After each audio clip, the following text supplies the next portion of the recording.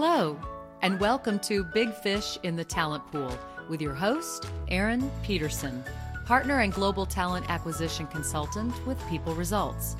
In each episode, Erin interviews a corporate head of talent acquisition to shine a light on how they got there, what keeps them up at night, and their views on all the hot topics in TA today. There's nothing Erin is afraid to ask because she's been there. Now here's your host, Erin Peterson. Hi everyone, this is Erin Peterson. Thank you so much for joining me for this episode of Big Fish in the Talent Pool. So here's the thing, being a talent acquisition leader is a tough job, and if that's your title, you need lots of friends. I hope this podcast will become one of your friends as we dive into the brains of the big fish in our industry and swim around a little with them, seeing how they tackle the joys and the challenges of leading global recruiting. Okay, so enough with the metaphor. I think you get it. Let's go and let's meet my next guest for this episode. For our big launch, I caught up with Noonan Amaral at ERE. She's the SVP and Head of Talent Acquisition for Fidelity Investments. I've known Tara for a long time, and I was really privileged to be able to pick her brain for a good hour and a half. Her career since graduating from Brown University spans 30 years, with a focus on financial services organizations like JP Morgan Chase, Hewitt Associates, now Aon, New York Life, and ADP. She's held both client-facing business roles as well as internal corporate roles, and had an interesting pivot into RPO. But here's what I love best about Tara's background.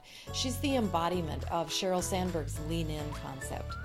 Tara has taken the hard assignments, overcome huge obstacles, led things nobody else wanted to, taken risks, and learned a ton along the way. Tara and I were having so much fun talking about her experience that we ran pretty long, so I decided to break this episode up into 3 parts. So here's episode 1, part 3 of Big Fish in the Talent Pool with Tara Amaral. Enjoy. Okay, you mentioned AI earlier, so, let's face it, I mean, it's coming. I think we're all trying to be smart about how to integrate AI into the talent acquisition process. So what do you think about it? How do you think talent acquisition leaders should prepare? So I think all of us really need to understand what it is and what it isn't. And there's a lot of things that candidates, I think, will find easy and appropriate. And then I think once you start getting beyond real personal information, we have to figure out what's the handoff from the AI chatbot to a live recruiter. Mm-hmm. So I do think we have to get our recruiting teams comfortable. We have to educate candidates about what it is and what it isn't. Mm-hmm. I did see a few this week that felt like a real person. Mm-hmm. And that was not the same maybe 2 years ago. So mm-hmm. I do think that it's being advanced pretty quickly. It's not going to replace recruiters in the long haul, right? I think part of our concern is we get so many people that apply to jobs. How do you get through them in a high quality way? And so do we want more people or do we want fewer qualified people based on the skills, the competency, and the culture fit? And so that's where I think if we can be better about that as a company, presenting who we are and what we are, giving people the ability to self-select out is much better than having to go through more and more people. So I think AI can actually play a bigger role there because ultimately then you get a better prospect or candidate experience. They feel more in control. Right. Okay, so if I understand you right, you're saying if AI has a role, it's more at the top of the funnel to help people self-select so that you really are not spending time with people who shouldn't be in the process. Right, or they don't know enough to take themselves out of the process. Right. So as an example, if I know our jobs are really going to be in a location and we can get to, does that person really want to move? Do they have any affinity to stay in that location? How do we get at that earlier rather than 3 interviews in? Right. And so those are the types of things that I think AI can really play a role in. Okay. At the end of the day, I still need recruiters who will pick up the phone and call people, right? Because we're still, at some point, we're still going to have a conversation with somebody. Right. It may be later in the process, but we still have to give them a feel for the culture of our company. Okay. And let me take that to its logical conclusion then, not to be, a negative Nelly, but let's say we do our job and and chatbots or other forms of AI narrow the funnel such that we're really just spending time with candidates that are a potential good fit, and then you have a hiring manager who says, hang on, I want to see more candidates. But what you've brought to them is better qualified candidates that they should be able to choose from a smaller pool. Yes. Have you dealt with that? I have, and my team knows I call that window shopping. So we're putting new goals in place for the recruiters that I'm holding them accountable for a slate, and we're still defining what a slate is, Right. of diverse, hireable talent. Yeah. And so it's not for the manager to keep asking for more and more, because we're going to be measuring.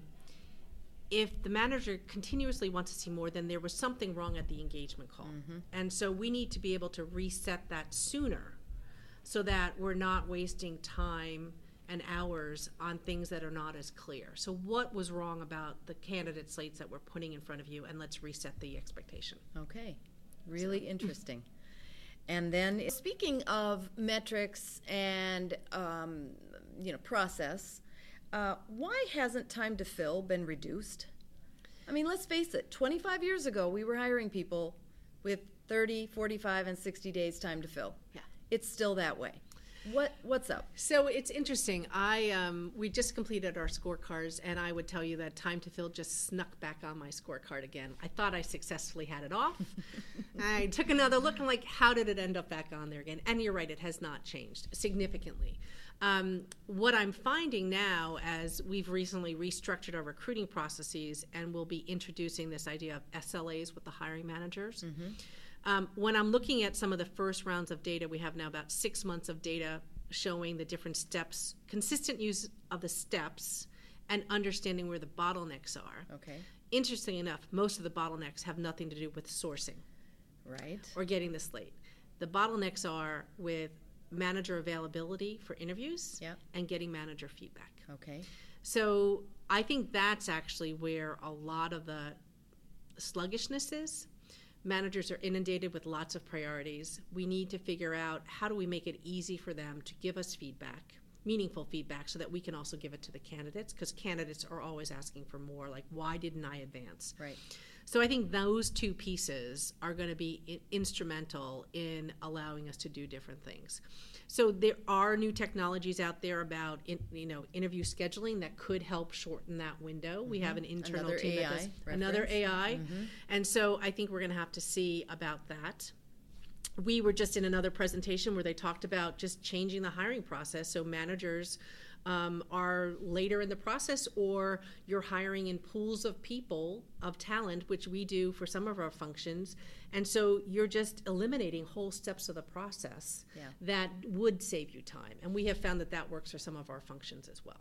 Right. But I don't consider it a meaningful metric at this point. Okay. Yeah, and I agree.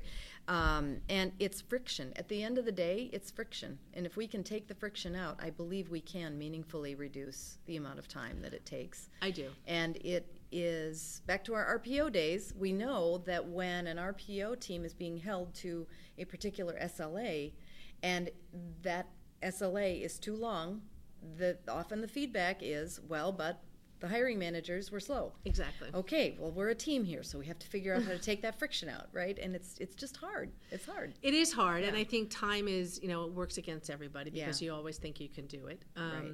But there is some natural sluggishness in the process. Right. And one of the things we've been saying to managers, particularly in those fields where we know it's highly competitive, if we're not going to get faster, we're just going to lose everyone. Yeah. And so we really have to figure out what's the business opportunity to speed it up, because we will lose talent at the end of the day. Right. Yes. They will go elsewhere. And so what advice do you give most often to millennial job seekers?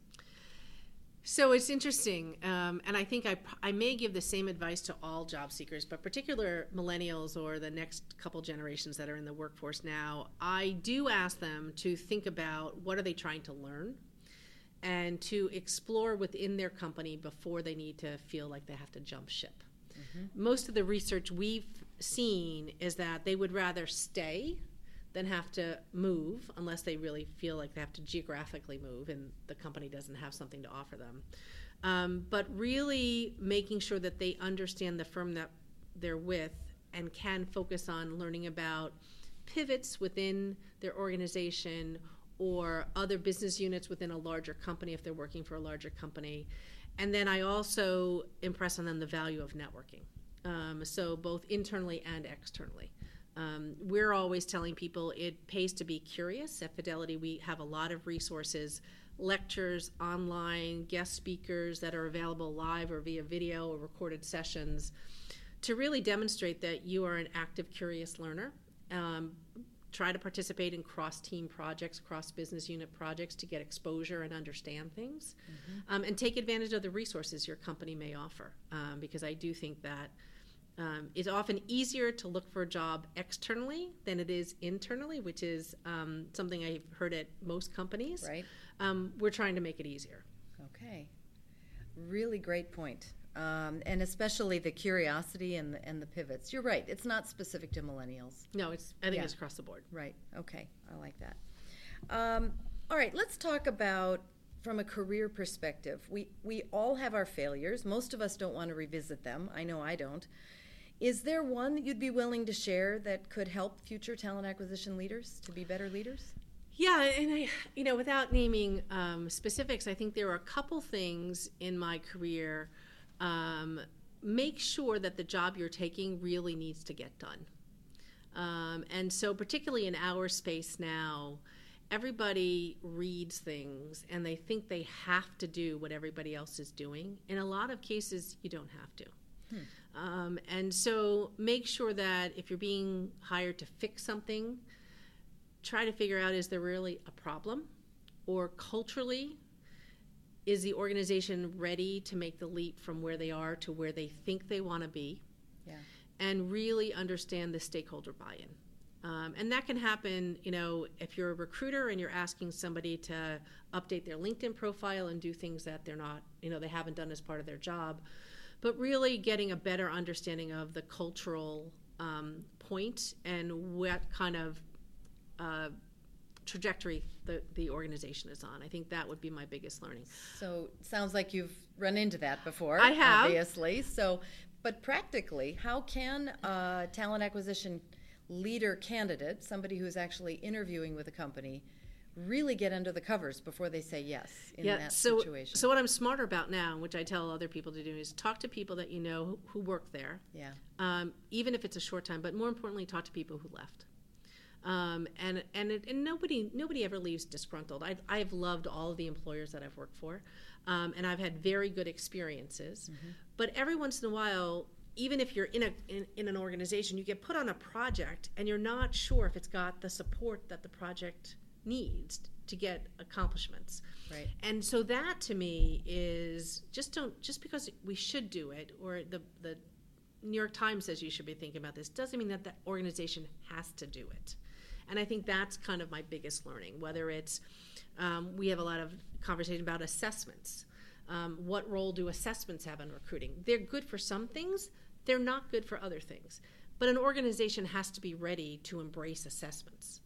Because there is a culture shift now on how you're going to be collecting data, using data, and making decisions around selection tools.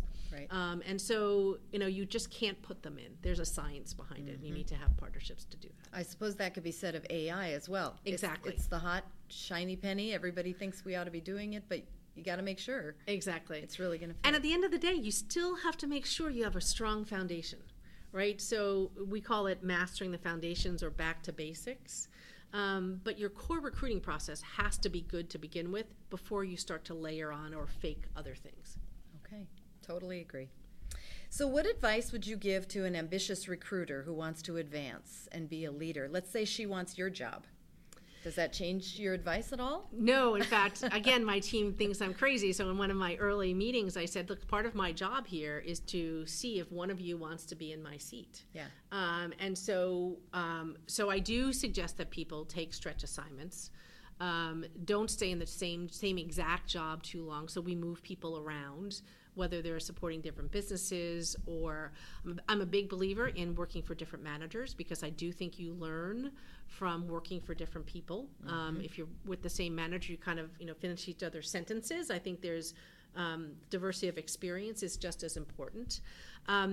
own your craft. So recruiting is a little bit different these days in that it used to be kind of a tour of duty. Mm-hmm. And now it's really a specialty practice like compensation is. Yeah. And so I think people that were in recruiting maybe 10 years ago still think it's the same, and it's really not. I think you know that as well. You have to really know exactly what's going on. Right. So I do think it's helpful to get some other exposure to other things, because I think there's going to be more and more demand that you are a practitioner.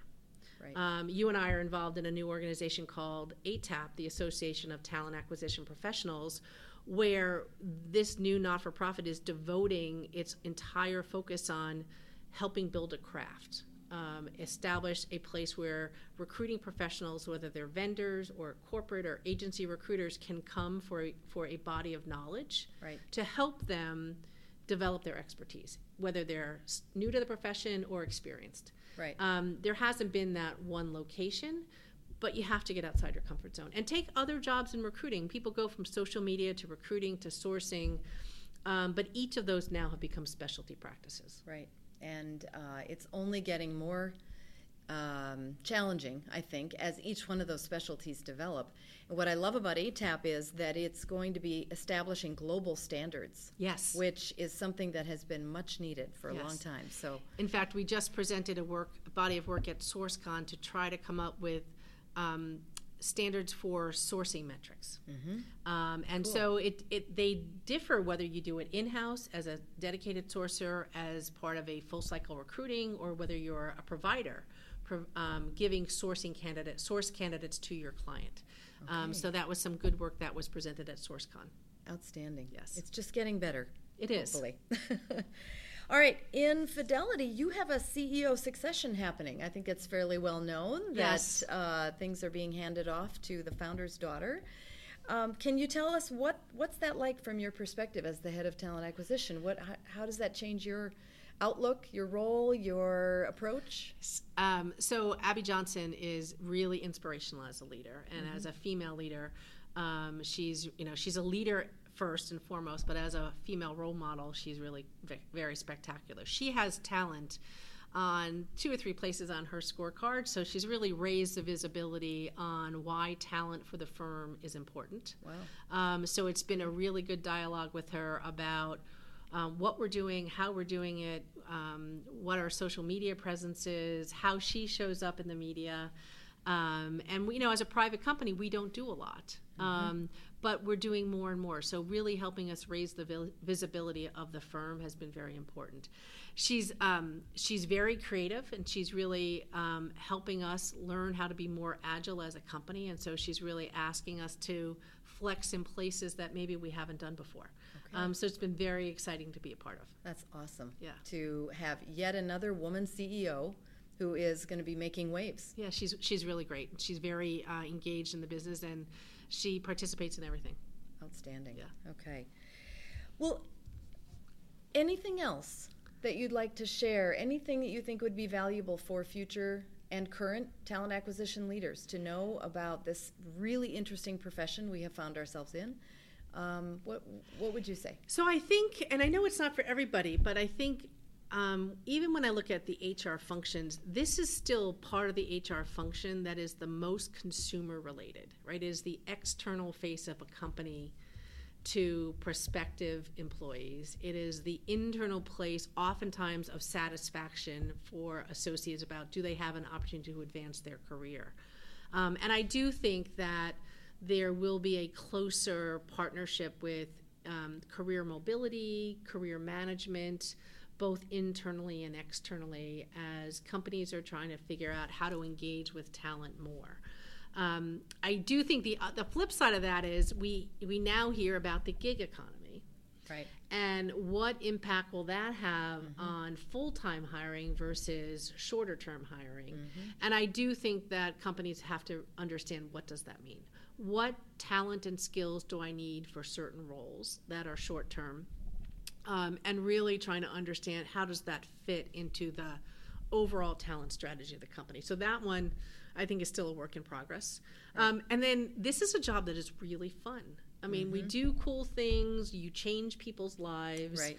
you get to really help influence a business direction, and so it's really satisfying. And so there's usually a really dynamic group of people that are in the industry who are always willing to help. So I do think that people should participate. This is not a job that you can just go home at night, but you can really get engaged in the profession, which I think is very cool. Yes, completely agree. Well, Tara, this has been just so fun and interesting and enlightening. Thank you so much for your time. Really appreciate it. Thanks a lot, Erin. It's been great.